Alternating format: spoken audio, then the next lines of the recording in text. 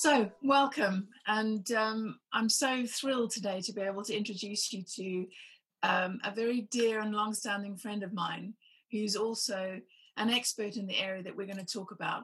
So, welcome to Leonie Ash, who has agreed to join us today. And Leonie is a functional medicine practitioner, and she's also certified with the Institute for Functional Medicine. She's been a nutritional therapist since the mid-90s and has a wealth of experience when it comes to all things diet and lifestyle. But she's particularly specializing in stress and trauma. And a little bit like me, her journey has taken her through many different modalities and disciplines. And she's focusing a lot now on Human Givens, which is a biopsychosocial approach to counseling and psychotherapy. And as we go on and talk today, you'll hear a little bit more about Human Givens and why it's so special. But Leonie's own experience, again, a little bit like me, stems from her own journey of early childhood trauma. And that's the reason why we're talking today. So 2 weeks ago, we released a video on brain inflammation and what to do about it naturally. If you haven't managed to see that video yet, you can find it on our YouTube channel, or you can find it in the video section of our website. But I wanted to really delve a little bit deeper into trauma and stress, given what everyone is going through at the moment. The last 5 months have been pretty challenging for just about everyone globally. We've entered a time in the world that I don't think any of us a few months ago thought we would ever see in our lifetimes. And the knock-on effect is having a deep impact, not just the fear about what's happening and fear of the future and fear of your health, but we can see that suicide rates are going up. Mental health difficulties are massively on the increase. People are struggling financially. Rates of domestic violence and rates of alcoholism are all shooting through the roof. And these are going to have very, very long-lasting impacts, far longer lasting than the pandemic. So, Leonie, please, can we dive in today and start actually having a look at stress and trauma and what those kind of impacts look like? But I think first off, if we just set the scene, can you tell us what early life trauma actually is? And then you see this term bandied about a lot called ACEs, which are adverse childhood experiences. But over to you, perhaps you could give us a little bit more detail. Okay, thanks, Mel. Yes, the ACE study was the first large study of 13,000 adults of the age of over 18 to explore the relationship of health risk behaviour and disease, where different categories of adverse childhood experiences were studied. They looked at things like the psychological, physical and sexual abuse, violence against a mother or another household member, people who are living in a household with members who were substance abusers or who were mentally ill or suicidal, or and even imprisoned. They found that there was a graded relationship between the number of childhood categories and the health risk behaviours, diseases and premature death. For instance, they found that those with more than 4 of these categories had a 4 to 12-fold increase in health risk behaviours, such as alcoholism, drug depression and suicidal attempt, and a 2 to 4 increase in things like obesity and smoking and increase in sexual partners. It also showed a degraded relationship between the presence of adult disease, such as cancer, heart, lung and liver disease, and skeletal fractures and premature death. So I'm very familiar, obviously, with the pyramid, and for our viewers, it's on the screen in front of you now. But looking at the bottom of the pyramid, really shows how the children of today could be left with lasting health problems following the challenges of these last 5 months. You know, when you add up the impacts from the social isolation, the huge break in their schooling, the intense fear that many are living with, which you know, I know from my own work really undermines that feeling of safety and security that's so important for children.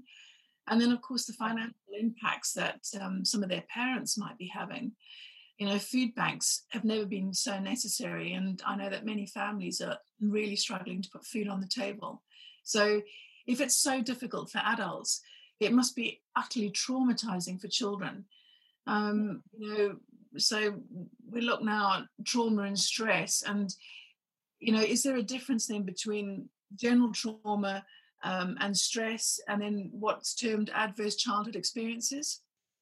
Well, there sort of is and there isn't, if you like, Mel. I mean, stress is our body's own physiological response to a demand for change, and it's functionally a normal part of our everyday life.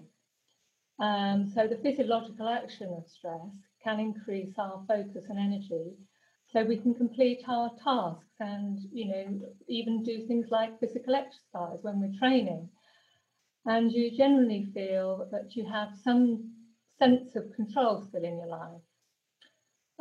So trauma, on the other hand, is a response to a deeply distressing or disturbing event that overwhelms our ability to cope. And we can end up sort of living and reliving the events again and again through sort of pattern matching, imagination, and even dreams. Mm-hmm. So there are sort of different types of trauma.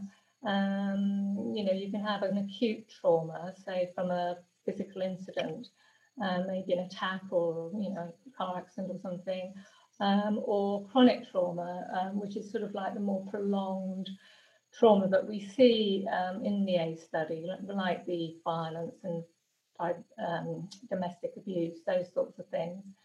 And then, you know, as practitioners, we sometimes see complex trauma, you know, some poor individuals who have been exposed to a varied and multiple traumatic events, often of an invasive or interpersonal nature.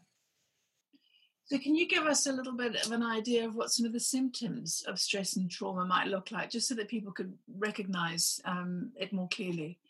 Yeah, I mean, stress and trauma sort of, they cross over obviously a little bit, but I suppose if we're going to sort of put it together, where stress and trauma have the same sort of symptoms, we may be looking at anxiety and fear, difficulty in concentrating, anger, irritability, and mood swings. I think we've all had these from time to time. Whereas when we have psychological trauma, we really have sort of things like shock and denial and all sort of disbelief. People can end up very confused or end up with emotions of guilt and shame and, you know, self-blame, and even withdrawing from others and feeling sad and hopeless. And, you know, some will feel even very disconnected and numb. So where they are the same is that when they're exacerbated or continuous, and triggers of the stress response can increase our allostatic load, which is meaning our ability to stay in balance, which in turn can lead to both physiological and psychological health problems, and is deemed the foundation of many health conditions now. Yeah, and chronic diseases. I know I know this only too well. I mean, my own health journey is a fantastic example of what happens when you exceed your allostatic load and when your body just literally can't take any more. I think my biggest early life trauma probably occurred when I was about 2, with a huge separation from someone I was very close to, and I think that tipped me into a deeply insecure place. And at that time, I had such a big regression back into babyhood, and my parents didn't really know what to do about it. And the doctor that they took me to at the time thought that recognized that it was trauma, and thought that it was a good idea to put me on Valium. And I ended up staying on Valium from the age of 2 until I was about 13. Oh. And I think that knowing what I know now about my genetic makeup and understanding that I have methylation problems and detoxification problems, as well as other sort of genetic vulnerabilities, I don't think I could cope with dealing with that level of pharmaceutical kind of onslaught. Must have been a zombie. Yeah, I have very few childhood memories from that time. I know that I developed a condition called night terrors, which you don't, they were incredibly stressful for my parents, and just horrendous what they were going through. And I had no recollection in the morning of what was going on at night, which is why they decided to leave the Valium in place. And as this was happening, I had repeated bouts of antibiotics, which, wiped out all of my gut flora. And I basically spent the first 20 years of my life completely ill and unwell. And by the time I got into my teenage years, I think my immune system was absolutely on the floor. And I then, went from glandular fever into scarlet fever, and into an emergency tonsillectomy after quinsy. And it was less than 18 months after that before I developed an autoimmune disease. And when you look back now, you understand that none of the emotional side was addressed. I had all of that onslaught from the pharmaceutical drugs, more and more trauma, and the body just gets to a point where it just tumbles down the slippery slope. And that was me at 17 with Graves' disease. So I see it time and time again, and unfortunately, it's a common pattern. Yes, and I think it's a common pattern that we see the pattern. But one of the reasons I wanted to really talk about this today is to hopefully, let the people watching realize that there's a pattern to these things, and that you can intervene and make changes, and you really need to intervene, especially if you can see it happening in your children. So, and of course, when we were young, we didn't have Google and the internet to sort of try and work out what was happening to us. No. So you're sort of very much left in the dark and sort of trying to find answers, which of course for us, I know, it's been quite a long journey. Very, and of course at that time I was growing up in Zimbabwe, and there was no knowledge about nutrition or gut health or anything like that at all. So, we were really stumbling around in the dark. But, my journey took me down the route of autoimmune disease, and I think that what often gets overlooked is the deep emotional underpinning to ill health and disease, and the need that we need to sort of address this at multiple levels. So I know your journey took you down a similar but very different route. So, maybe you can talk a little bit more about some of this emotional underpinning that you get with disease. Is there anything that you might like to share from your own journey to just sort of illustrate this a little bit more? So, yes, I spent many years suffering from anxiety and health problems. And when I say health problems, I mean various gut symptoms and a lot of fatigue. But anxiety was at the core for me. I just found my ability to cope with things was extremely difficult. And probably like others, I remember questioning myself as to why. You sort of get into your teenage years and you're sort of looking as to what is it all about, and trying to come up with a satisfactory answer. But of course, I looked at things like I knew I came from a broken home and had quite a few distressing events I remembered, but it didn't really explain just how bad I was feeling. I mean, the feelings were so intense. I really didn't know what to do with myself, and I couldn't concentrate. I didn't concentrate at school, and in actual fact, I didn't do well at behaving either when I was younger, I suppose. But I did discover, however, that I found a black hole in my memory, and where I just couldn't recall anything from the ages from around 4 to 10 and years old. And as the years went by, I found I was sort of drawn more to different modalities, which really did help me along the way to sort of find I suppose, a reason to keep going. So I had a lot of help with spiritual teachings, and just got in touch with the right sort of people to sort of work out what hopefully I could find was going on. So what I found for me is when I fell in love with my husband, because love is such a powerful emotion, although I was happy, I also literally felt terrified of loss. And I found that I was pattern matching more and more. It was almost like a horse that bolted, if you like, of emotions coming through. And so it wasn't long before I started to delve a lot deeper to try and understand what possibly was happening, and did come to the realization that I was responding to emotional memories. And it didn't matter how hard I tried to talk or think things through, I just couldn't contain the pain. And unfortunately, like many, this went on for many years before I was able to find someone who could help me with this. And for me at that time, it was a lovely lady who did some soul freedom work, which is a bit like journey therapy, where she was able to take me into a very deep state to actually get to those emotional memories and start to work with them on a level which released them, so that I would stop getting this terrible feelings.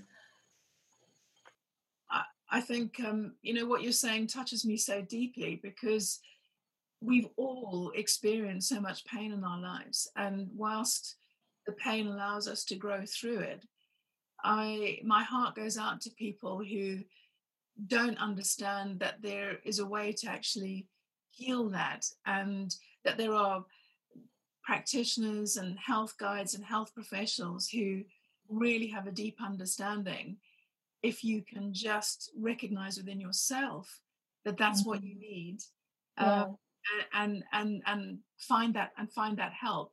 So I really hope that our discussion today allows people to go looking for the help that they really need. Yes, I do too, because it's an awful place to be, and really it just impedes so many areas of your life, and and it doesn't need to. And I think that's the thing, isn't it? What we're trying to do today is to show that it really doesn't need to. There are ways of moving forward from this. Absolutely. And I mean, before we start looking at solutions, because obviously we're really solution based, I'd like to just take people through understanding. You've mentioned the term pattern matching. And I'd really like to take people through what that is, because I think that what we're setting up for ourselves at the moment, going through the challenges of this pandemic, I think that we're in grave danger of creating a situation of such deep trauma that we're all going to be pattern matching, going forward, and particularly children. There's definitely a potential for that now, especially if there's a lot of fear-based going on. So how do we recognize it, and how do you know if you're in the grip of a sort of pattern recognition response cycle?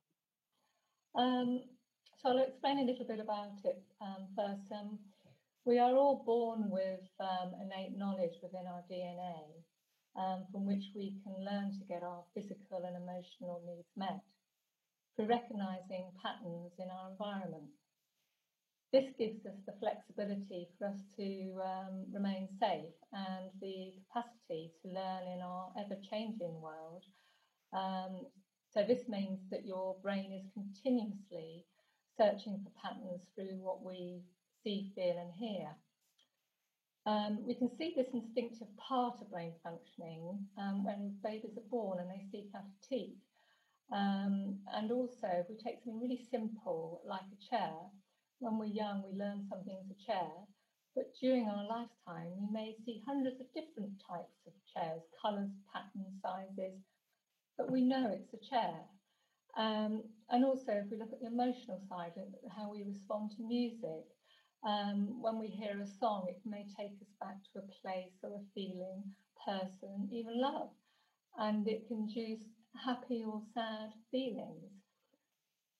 So, when we have trauma, usually from our early years, as outlined in the ACE study, and even different kinds of trauma, I suppose, later on in life. And as we say, for some of us, this pandemic, it would have meant that we've recorded some devastating images, feelings, and challenges to our belief system and our safety.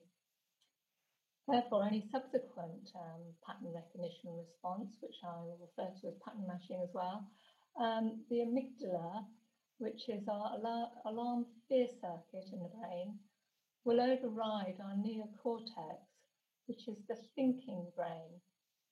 And it makes a split-second auto-response emotions, including severe feelings of fear, hurt, intense anger, maybe aggression, and also you could feel helpless, and for some you can freeze and even just end up being emotionally numb. At the same time, it sort of initiates the sympathetic nervous fight and flight response before the neocortex even has any time to overrule it. So the horse has bolted, if you like. This quick response to emotion and stimuli, our sense of losing it, was termed amygdala hijacking by Daniel Goleman in 1995. That's a really fantastic way of describing it, because it is a hijack. When you get into that fearful place, you literally lose your higher executive function. You can't make rational decisions, and your frontal cortex, this part of your brain is just left out of the equation altogether. So you can understand why there's a lot of aggression on the streets, why people are quick to trigger, and why they're not actually able to think clearly about their actions. It's quite scary. It is scary, and it's very sad, actually. In some cases, you could argue where somebody has got into this sort of extreme fear if they came from an abusive background and end up maybe beating someone to death in that moment. We have to sort of look at that question: was he thinking about it in those moments? And I would say if it's in some cases, no. It would be that point where they've had that amygdala hijack and their past pattern match, woof, out goes that violence, which is gives you that understanding of what may go on. So yes, I mean, the sad thing is, Mel, is that unresolved emotional patterns, as I'm talking about, inevitably causes chronic stress if we're doing this again and again, and may exacerbate and create a certain mental health conditions which play a detrimental role to our fear circuitry in the brain, resulting in greater chances of this amygdala hijacking. And you can see this when people become hypervigilant, express negative behavioural patterns of their personality, seen in anxiety disorders, maybe something like OCD or something. This vicious cycle and generalized anxiety leaves us searching for reasons and answers. And because one of our wonderful innate resources is imagination, we can end up ruminating and creating all sorts of explanations and potentially exacerbating our negative emotions, and start blaming and end up with anger and shame and even self-loathing. and really without any real clarity of cause, and possibly creating our own miserable world, which may be very different to the actual reality. That's because you mean, we're just dwelling in our own thoughts, and we're almost ploughing the furrow of those negative thoughts, and pattern matching deeper and deeper and deeper until logically you're just going there all the time in your brain. Because you have these bad feelings, you obviously can't believe that it mustn't be really bad of the event that's just happened. So Yes. if you can understand the pattern match, then it is to do with something else. That's why you're forming something that may not be a reality. So how do we know if we're pattern matching, if we're stuck in that cycle? So I think when you're feeling more relaxed, you can take the time to go into your observing self and become curious as to how you may be reacting to certain people and situations. You can start to ask questions to yourself. Are you able to see the same old patterns reoccurring? And can you see how and why and when you may be pattern matching? And even can you feel it in your body? And is it contributing to any of your sort of health problems? I mean, are you getting tummy ache or something? You may be having negative behavioural patterns that you recognise, difficult relationships, or have developed beliefs. It can be useful to play a scene as if it was a friend's story and asking your advice about a situation, and then think about what you might say. Would you think they were overreacting? How would you advise them? That's a good way of looking at it. I think that I think all of us have a gut instinct about these things too. If we can just stop and take a moment to reflect. And I mean, I know we're going to talk about quiet time, and we're going to talk about how we can reflect, but I think you mentioned a term there, you said the observing self. And I'd love you to just say what you mean about that. I mean, the observing self it's not a thought or a feeling, but it's the human mastery to be aware of awareness itself. It's sort of the ability to observe and describe our own behaviours as if they were the actions of someone else. And I guess that's something as well that comes with practice. It might be difficult in the beginning. And I know that when people have got a lot of pain on board, there's often a lot of coping strategies in place to mean that you never go into your own thoughts because it's too difficult. And we're asking people to bring that part of themselves alive again, really. So yeah, it's important. Yes, I think so. And I think if you can do this, then just recognising this through going to the observing self can take the charge out of the situation and allow yourself to acknowledge it and maybe even have some forgiveness there.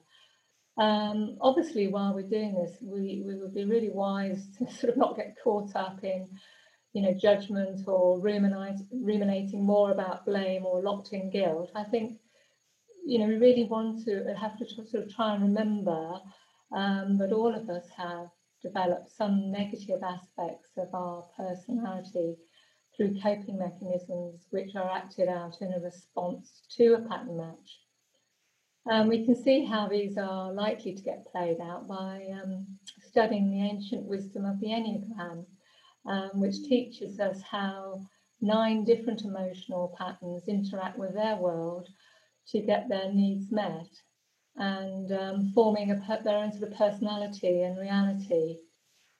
This is really good for sort of personal development and also understanding people around you, because you can sort of see how people around you are within their spectrum and how they can't see things the same as you, because they actually have a different set of tools, if you like, going forward.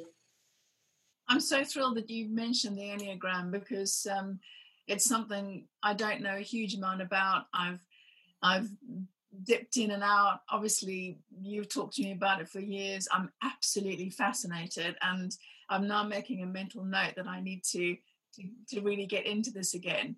And I know there's some excellent books out on the subject. If people want to have a look, what would you recommend? Is kind of the first place to go?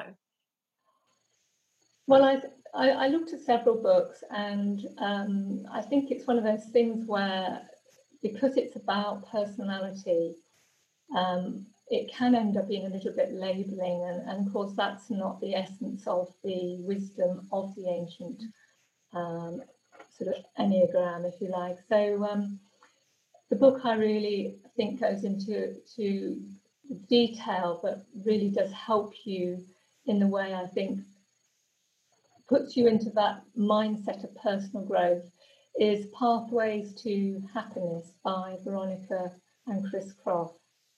Wonderful. And you can see that on the screen at the moment, so that anyone who's interested, go and have a look. It's so important to be able to break this vicious cycle that we get into with the pattern matching and the negative thought patterns, and then the behavioral tendencies that run as alongside that. And I think learning more about ourselves and the way we function and the way we respond to other people and the way other people trigger us is just critical for healing. And so the Enneagram is really useful for that, because it allows you to understand yourself at a much deeper level as well, and the people around you. It does, and it also takes you. It does give you that huge understanding, and it also takes you out of judgment. And I think that's very key in relationships, is to understand more about where somebody is actually coming from, and that they actually can't think the same as you or respond, and why they may respond in certain ways to a stressor, and that brings empathy as well. So it's very beneficial, for sure. Absolutely. Empathy is another critical thing that disappears with the higher executive function when you've had your amygdala hijacked. Yeah. So if we bring it back, I think what we're talking about is going to be hopefully a revelation for a lot of people, and I hope they're going to get to the end before they get into Google and start looking for for extra tools. But can you just come back and let's talk a little bit about the vicious cycle now of this chronic stress that arises out of childhood trauma, and then how that ends up lighting up your brain with brain inflammation, and and then how we might cycle from there into various health issues. Yeah, so it's quite a complex subject, but obviously we'll sort of narrow it down a little bit. But, so let's see. So after the amygdala sends a distress signal, the hypothalamus activates the sympathetic nervous system by sending signals through autonomic nerves to our adrenal glands. These glands respond by pumping out stress hormones such as adrenaline and cortisol into our bloodstream. And these hormones prepare your body for a fight and flight by changing you physiologically to deal with the current stressor, which of course might be wanting to run like hell. It does this by increasing your heart rate, elevating blood pressure, increasing your respiratory rate for more oxygen availability, preparing your body for injury or infection by releasing immune inflammatory cytokines, and boosting your energy levels by increasing glucose levels. When your body is preparing for survival, other areas are bypassed and paused because they're not deemed important in that moment of urgency. So things like digestion is impeded or paused, and so sex and things like thyroid hormones. And the list does go on, unfortunately. It's important to understand the relevance of this vicious cycle when emotional stress is the foundation of health problems. In resilient stress responses, there is a feedback loop of the hypothalamus pituitary adrenal axis, the HPA, producing a myriad of finely tuned chemicals, connecting the central nervous, hormonal and immune system to maintain something called allostasis, which is our balance. This mechanism is fundamental to our survival, responding to changing conditions by sending messages back and forth to protect us from any internal or external threats. Because this is a sort of survival mechanism, it would do it regardless of cost. So therefore, resilience is vital. If allostatic mediators are overacted, improperly regulated, or poorly terminated, our allostatic capacity gets overloaded. Then, rather than protecting you, a series of cascading imbalances and loss of function in multiple systems can emerge, resulting in a myriad of symptoms such as fatigue, hypoglycemia, high blood pressure, cholesterol, and obesity. Of course, these are just a few again. And there are a multitude of health issues that result from these childhood traumas we've been talking about and this loss of resilience, which includes inflammatory and autoimmune conditions and the brain inflammation that you've alluded to in yourself and in the past videos that you've been doing, which unfortunately, with each trauma-related pattern recognition response, deepens this inflammatory cascade and declining one's own physical and mental health. I know, thank you. You're really helping to put some meat on the bones that I introduced in the brain health video.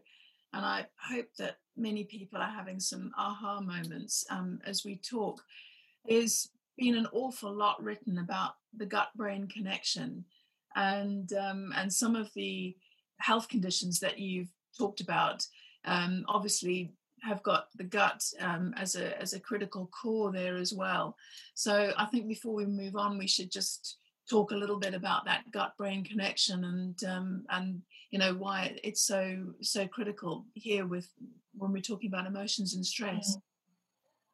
Yeah, the gut-brain axis is a bidirectional link between our cognitive and emotional centers in the brain and with our peripheral intestinal functions, which kind of makes a sense of the term gut feeling, you know, and we often have that gut feeling where we go, oh, you know, I felt something, or, you know, we sort of bounce it around, don't we? Yeah. Yeah, so interesting enough, our gut houses 70% of the cells of our immune system, making it an important part of the matrix for why and how to manage our inflammation and a wide range of health conditions. Our first line of defense is our barriers, such as our skin, wet tissues, and stomach acid. Our wet tissues include our whole gastrointestinal tract from our mouth to our anus, which includes our respiratory and urinary tract, as well as our blood-brain barrier, which of course it was always there to prevent things getting through, forming our mucosal immunity. Absolutely. And, you know, one of the things that I discussed as well is that once you've got mucosal problems and you've got leaky barriers, you get a leaky gut barrier, you're more than likely to have a leaky blood-brain barrier as well, which obviously is something really undesirable. So, you know, this is hugely illuminating. And, you know, this pattern matching for traumas can really just ignite an entire suite of actions and reactions every time they're triggered. And so, you know, you can see how this vicious spiral occurs and how people are just stuck in this cycle. And our bodies are desperately trying to cope. Wow. Yes. Yeah, I know. So when we have stress chemistry from a pattern match, as you say, to trauma, or a life event, an injury or infection, or even depressed with fear-based thoughts, the innate immune system is activated to defend us at any cost. It's a bit like shooting first and asking questions later. It's kind of funny how our immune system works in similar ways to our brain, in that upon recognition of a danger, which is an attack, injury or tissue damage, or stranger as a pathogen or toxin, the amplifier and mediator of the inflammatory process called NF-kappa B is activated by cellular pattern recognition receptors, which trigger an inflammatory cascade. NF-kappa B assists in the regulation and the generation of a specialized group of immune cells called CD4 and T cells to differentiate between helper, regulatory, cytotoxic, or memory cells. The reason I'm sort of saying, bringing this to your attention is that chronic stress and inflammation diminishes T helper type 1 cell, which is Th1, and depletes our most protective and non-inflammatory immune marker, secretory IgA. Both are important defenders against invaders. Unfortunately, increasing our vulnerability to intracellular viral and bacterial load, intracellular meaning that they live and depend on the host of the cell, so it's within the cell, for survival. And the delivery of luminal antigens, and antigens being a foreign molecule which induces an immune response, across the intestinal epithelial lining to the immune system through the development of increased gut permeability that you mentioned and leaky gut.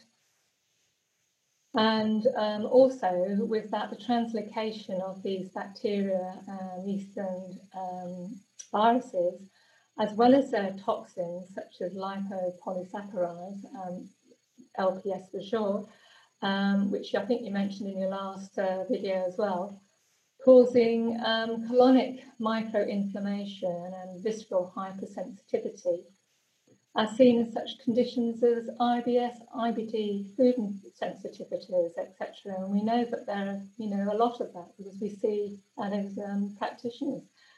And of course, as well, this increases the burden of our detoxification systems. Absolutely. So for people who didn't see the brain inflammation video yet, translocation of bacteria just means the movement of your gut bacteria out of the gut and into the body cavity, where they start then flowing around. And obviously, if your blood-brain barrier is leaky as well, one of the biggest problems that we've got is some of these incredible endotoxins that come from these bacteria called lipopolysaccharides or LPS, actually flooding into the brain and causing problems there. And I know that section was quite sciencey, and there's quite a lot of terminology in there, but I think it's really important. You can play it back and listen to it again if the terms aren't familiar to you, but I think it's really important to just have some understanding of the physiological changes that are occurring internally and all these reactions that are being triggered by our emotions, because so many times, and also with conventional medicine, there's not a really close connection. There's not an acknowledgement always there of how our emotions actually impact our physical bodies, and why function can be impaired and damaged by our emotions. Yeah. So, it's really great that you're taking us through this again. And I hope you can just take us a little bit deeper into talking about these different immune cells, particularly now at this time when we all need to understand so much more about how our immune systems function. Yes, of course, there's been a lot of talk about T cells as well, hasn't there? So To continue with this, when the Th1 cell types are depleted, as they do with chronic stress, Th2 is increased, which is the T helper cell too. And the Th2 cell, when they get activated, either through dysregulation or when the bigger guns are needed for something like extracellular parasites. So these don't invade the cells and instead they proliferate in the body fluids, which we've been talking about going through. Then there's an increased production of mucus and antigens. And the Th2 response is going to lead to a loss of tolerance because of this. That can cause conditions such as asthma, allergy, sinusitis, urinary tract infection, and upper respiratory infections. So anyone who has these types of illnesses are likely to have a link between dysbiosis, which is a sort of this bacterial imbalance, leaky gut, and Th2 dominance. So it's very much how, you know, your gut and your imbalance in your gut can then be impacting your whole immune system. And we need our immune systems to be functioning in a robust and resilient way at the moment as well. No, I know. And of course, if you have chronic stress and this loss of this Th1 and now have dysbiosis, leaky gut, and associated conditions indicating Th2 dominance, that's going to initiate another specialized defense cell called Th17. And that is recognized to contribute to the development of autoimmune through their pro-inflammatory cytokines causing tissue damage. And of course, you know, you've seen that pattern through chronic stress and how that may have brought you to that. Exactly. And the one thing I just want to say at this point is that people who are unfamiliar with the science behind all this might be thinking, I can't take this on board. It's too overwhelming thinking how everything's working. And I just wanted to say that nature is amazing and our bodies are miraculous. And if you put good things in place in terms of diet and lifestyle changes and you do the right things there, your body will take care of these steps. You don't have to be thinking about all of them. It's just important to know the steps that go out of whack when we're not taking the right lifestyle choices. And when we do the right things, our body's kind of sorted out for us. And, you know, I'm a walking advert for that, because I did in 3 months what I couldn't do in 25 years. And my body, when I finally put the right things in place, my body just went, and literally, and I've had my thyroid removed as well. That was taken out when I was 20. And so I'm even more vulnerable because I've lost my master controller and my body could still fix itself. So that ought to make people feel a lot more hopeful about things. Yeah, well, you're a great example. You're a great example of what we can do, aren't you, for sure. And you know, as we're saying about this sort of vicious cycle, that you know, if you get into a situation where you're in this inflammatory response, then we find that inflammation and autoimmunity can end up activating each other. So anything that turns it on in this cascade, like the high stress or the trauma or related psychological illness, has the potential to turn on this autoimmune flare and can lead to increased tissue damage and spreading, which is called epitopes spreading, and, you know, has the potential to increase autoimmune conditions, and also it can change the set point for someone. So you know, someone with autoimmune, I think it's important to recognize that, I can go and do this, that, and the other, and completely turn all on my inflammatory responses, and I'll go back to that set point where I was. But, you know, that doesn't always happen, and I think being aware of that is important too. That's very true, and it's why it takes a bit of time for our bodies to come back into balance again when we do start doing the right things. So um, I'm not going to go over it again now, but in terms of the brain information, if anyone's interested in that, as I said, you can find the video in the video section on our website or on ANH International's channel on YouTube. And we've talked quite a lot in this about autoimmune disease as well. There's a number of articles on our website about that. And I did do a presentation in February on how to put the fire of inflammation out with autoimmune disease. And you can find that in the shop on our website, anhinternational.org as well. So Leonie, you've laid a fantastic breadcrumb trail for us to look at how trauma and stress, creates a foundation for ill health to prosper. But can we dive into some solutions now? Because we're understanding what to do about it, and we've got everyone standing on the edge of the cliff. How do we move back from the cliff edge and get ourselves back into the meadow again? Yeah, well, I suppose, my journey took me in many different directions. It's a bit like having a jigsaw with 1,000 pieces without having a completed picture or framework. So yes, now I've got a bit of a framework. I hope I can help.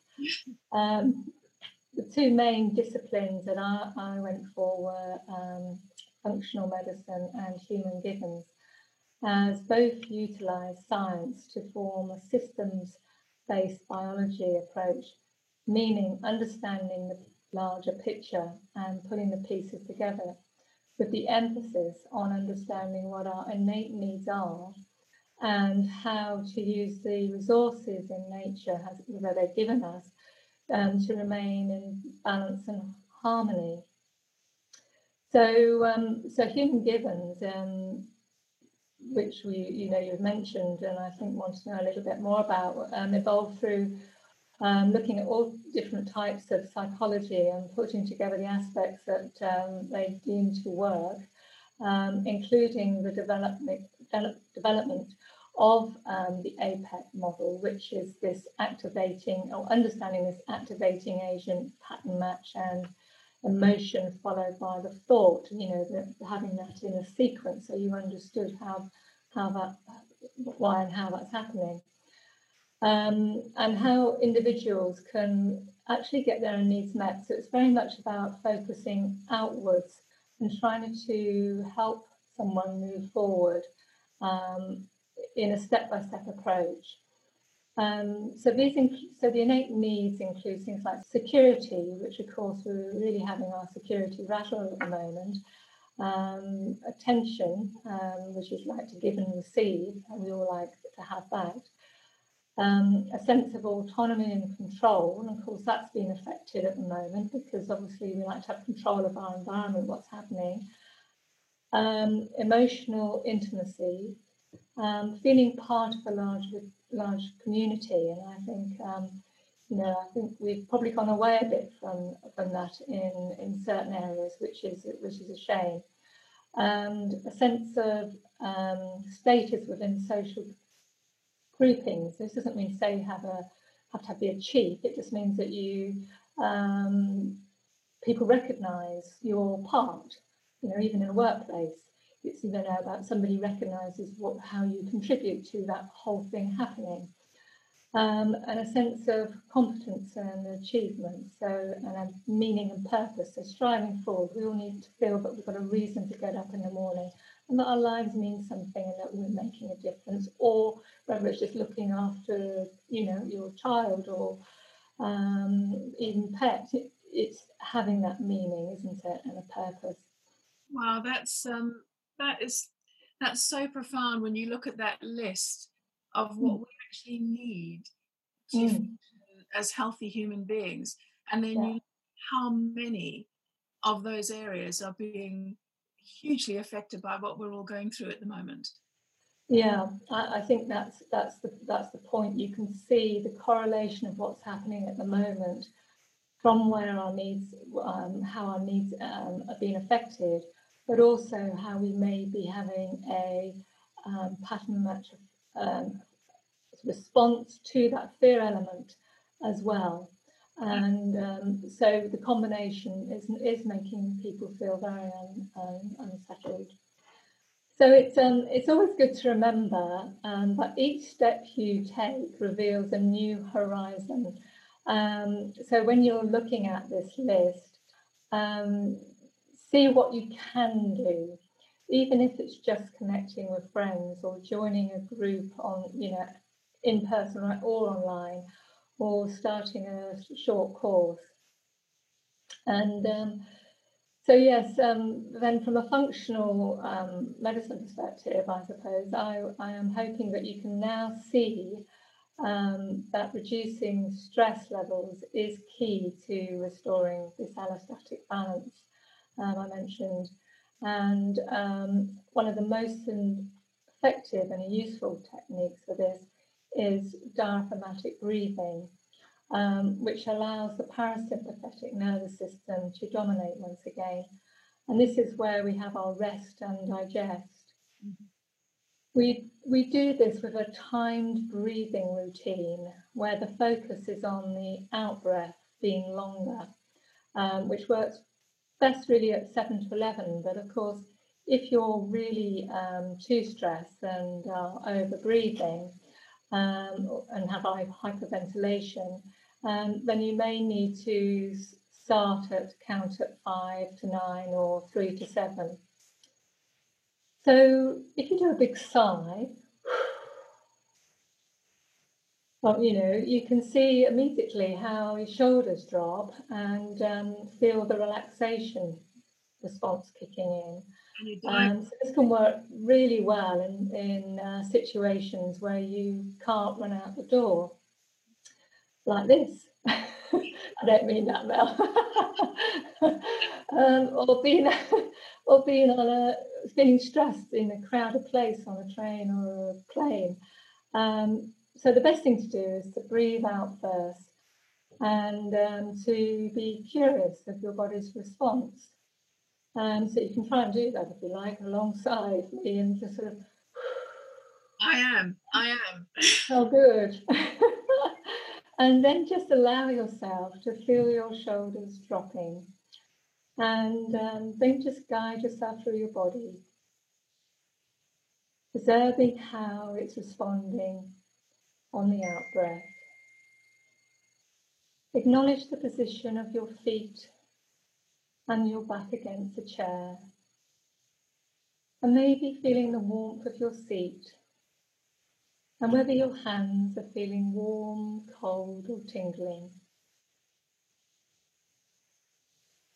Basically, by focusing inwards, you are taking the attention away from the stressful situation. Did you feel that? Oh, it changes everything completely.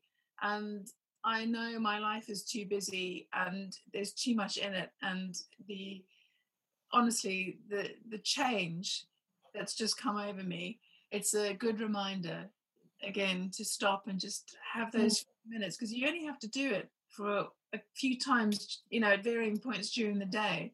Exactly. How long was that? Yes. Yeah. I know, that's perfect. And of course, we're in sometimes, there's been situations, definitely for me, when you're particularly wired, and that's hard. And if you don't suspect you've got cardiovascular disease, or haven't got cardiovascular disease, then using up the energy produced by those stress chemicals with a quick, intense burst of physical exercise, like running 100 meters or running on the spot, or even my favorite was to put on a song and dance wildly, and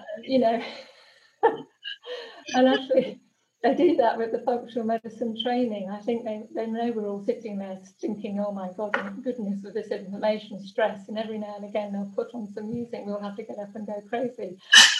but it's amazing how that brings you back down into homeostasis again, that balance. Absolutely. And there is nothing like dancing and singing and just, switching out from whatever place you're in and giving your brain that break to disconnect the amygdala as well. No, that's right. And so, you know, just going back to this, I mentioned earlier that cortisol increases glucose for energy. And when there's chronic stress, it does this by breaking down proteins into glucose via our liver. And the pancreas then pumps out insulin to get the glucose into the cells for that energy. And of course, once those cells are full, they're trying to protect themselves by becoming more resistant. They're saying, please don't more, too much. And the excess sugar is then converted into fat. And in simple terms, that is. And we can see that the effects of this happening when we gain that belly fat. And we start to lose a bit of muscle, which we can see maybe on our arms and legs more easily. And of course, as this vicious cycle continues, then our belly expands with this increased belly fat, which is sort of like visceral fat, it's called, which secretes molecules that increase inflammation. And of course, that vicious cycle again. And of course, this in turn can lead to things like diabetes and metabolic disorders. Absolutely. I sort of refer to it as the cortisol tire, because it's a very specific reaction, and people who are predisposed to putting on weight and having this kind of evidence of your metabolic dysfunction, I am one of those people. Honestly, that cortisol tire can go on in a matter of days, and if you're not aware of it, you just end up becoming a victim of your metabolic disorder. And you know, the more insulin resistance, the more you crave sugar, the more you're hyper, the less you sleep better, the more you put on the cortisol tire. And it just shows how your dietary and lifestyle choices have such an enormous impact. And I'm so glad that you mentioned the dancing and the exercise as well, because often that gets forgotten. And in any sort of program, particularly for anti-stress, there's got to be some physical activity. Our bodies need to kind of go wild and burn a bit of energy as well. So it's finding a way that you can bring that back. And as you say, it can be going wild to a single song. It can be running to the corner and back. We've got a great video where the founder of ANH International, Rob Verkerk, has actually demonstrated sort of a 3 sessions of HIIT to actually increase your mitochondrial energy factors in your cells, to actually, so you lay down more mitochondria and you have better mitochondrial function. That would work brilliantly as well. That's in our video section too. Oh, excellent. So, you know, tell us now. We've got, you know, I know the stress response is going to play a part now in seeing how we can sort of take that down. And as you can see now, the problem occurs when we have this ongoing stress chemistry, causing dysregulation in cortisol, the HPA, and inflammation, leading to, you know, a whole myriad of symptoms that we've been sort of discussing, which the weight gain is one, and of course that goes on with the blood sugar imbalance and the inflammation to be causing, you know, high cholesterol, high blood pressure, and of course you mentioned thyroid conditions, and we have the muscle wasting, and we can see that body shape. And of course then as we get older, poor memory is a big thing, and of course it can start to show its ugly head even in your 30s and 40s, and we even then start to say, is it a senior moment? But of course, I think really at that stage, it's a warning sign. And even, you know, in your going on to your 50s, you should be seeing it as a warning sign that you need to be looking at your health. So controlling blood sugar and supporting healthy bacteria-free diet is definitely something you can start to be doing from home, with some very easy steps, which to begin with, just start over the next 10 days, for instance, reducing the things that raise blood sugar and cortisol, which is like tea, coffee, and alcohol, which is sort of stimulants, and then soda drinks even, because even sugar replacements have shown in studies to affect this blood sugar regulation. And also reducing sugars and refined carbohydrates, which is your white flour and rice, and excess fruits. Now, obviously, fruits is a healthy food, but if it's in a concentrated form in a juice, or we have too many dried fruits, then it is also going to raise blood sugar, unfortunately. And we need to do this at the same time as eating regular meals, eating lean proteins such as chicken, fish, eggs, dairy, nuts and seeds, tofu, beans and lentils. And obviously that does include some healthy fats there as well. And also to accompany that with 5 to 9 portions of vegetables daily, as the diversity of foods is especially important for gut flora and health. I couldn't agree more. We we are what we eat, but we are also what we manage to assimilate from that. And diversity, getting as much diversity in our diets is very important. It's one of the things that we've lost. And because food is information that actually tells your body how to behave, we really need to make sure that we put the right starting information in. And there's loads of, we've got a lot of information on healthy eating for metabolic flexibility in particular on our website in the Food for Health campaign. And I'd like to just say as well that it's not as hard as people might think to affect quite a significant metabolic change when you change the way you eat. So changing the way you eat to what you describe and what we illuminate in our Food for Health campaign, literally in a matter of weeks, you will start to see changes, because ultimately our bodies really strive to be well, and they strive to be in balance, and you only have to put things in place to see how quickly your body will sort of jump into that. So we've in terms of solutions, we've definitely got what you put in terms of the food that you're eating.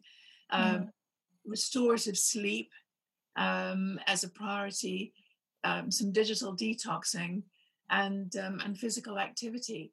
And there are many more, but that's sort of the basis, wouldn't you agree, of a great diet and lifestyle prescription for stress?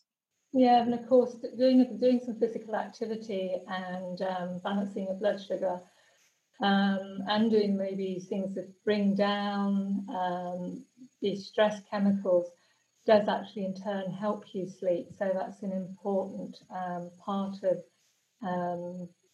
sort of putting things together to get well, if you like. It's important to sort of just mention that in those first few days as you're changing your diet, you may have some feel more fatigued and may get the odd ache or headache, but this passes quite quickly, and then I suppose it's a different time frame from one person to another when you start to feel better, but it really isn't long. It's very rare you see it beyond two weeks, isn't it, Mel? Absolutely, and I think one of the things that we haven't mentioned is about making sure that you drink enough water. But when you're going through that shift, drink at least 1.5 liters of fresh clear water that isn't mixed with anything. Really helps your body flush through some of the toxins and the chemicals and things that you're releasing that do give you the headaches. So, and of course, if you've got body fat, it does store a lot of those toxins, and as you're losing that, then there's always that potential to have health symptoms from that. So it's always good to be careful in that sort of situation, to do things at a nice steady pace. I agree, absolutely, for sure. So, any last words on managing our vicious cycle? Yes, well, I suppose managing this vicious cycle when it becomes entrenched with health complications can be tricky, and often needs the guidance of a functional medicine trained nutritional therapist and psychological support from a counsellor, from which there are many different approaches, but like the Human Givens I mentioned.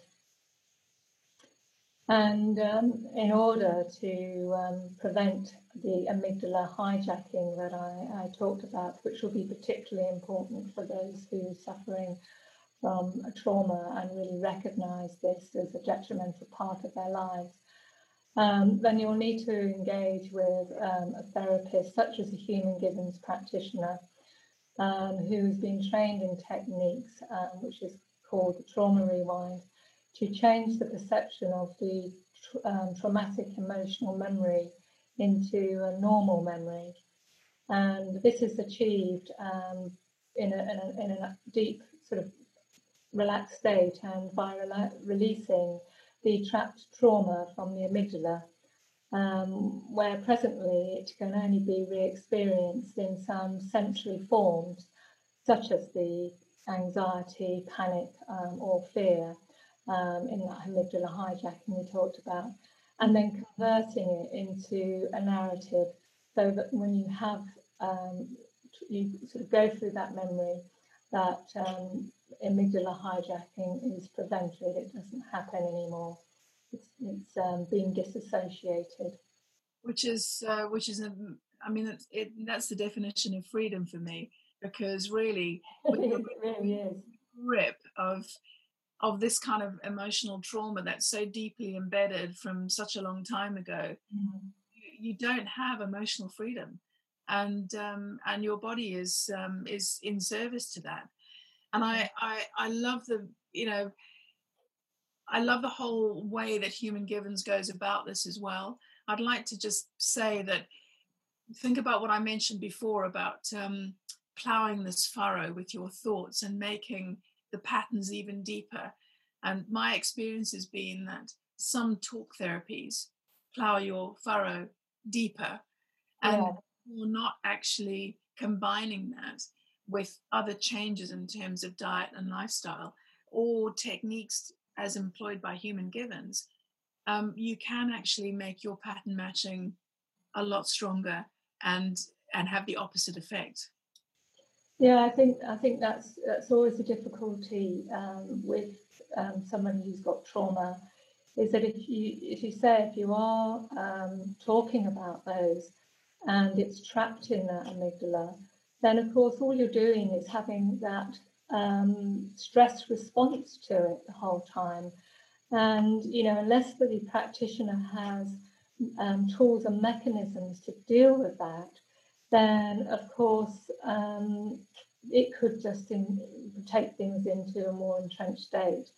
And you see some people spend years with a therapist going nowhere, which obviously it's more of a dependency of seeing someone rather than a resolution. So I do urge anyone who, when they're listening to this, recognising themselves in this sort of pattern match situation, because we all have a degree of that, but it's just when it's related to trauma, we're highlighting that vicious cycle. That you find a practitioner near you, and if you can't find a Human Givens practitioner, then you could look at something like EMDR, which is eye movement desensitization and reprocessing. I've never done that, but it does have some good data on it too. So it's an option in those cases. Absolutely, thank you. Well, the solutions that we've talked about today, we particularly talked about ones that you can be employing at home, self-care, and without the need for other practitioners, which can be challenging at this time. You can see the links on your screen, and we'll put them, they'll be underneath in the YouTube channel as well, about how to find a practitioner that will be able to help on the lines that we've talked about today. Leonie's details will be up there as well. And won't they, Leonie? Thanks, Matt. But I think if you got any last thoughts before we close out today? Well, I just really hope that just understanding some of those mechanisms, and as Mel said, even if you need to go over it a few times, I think you don't have to become an expert. I think it's just getting it to know that the key is always to find those ways. But for you, is to bring down that those stress chemicals.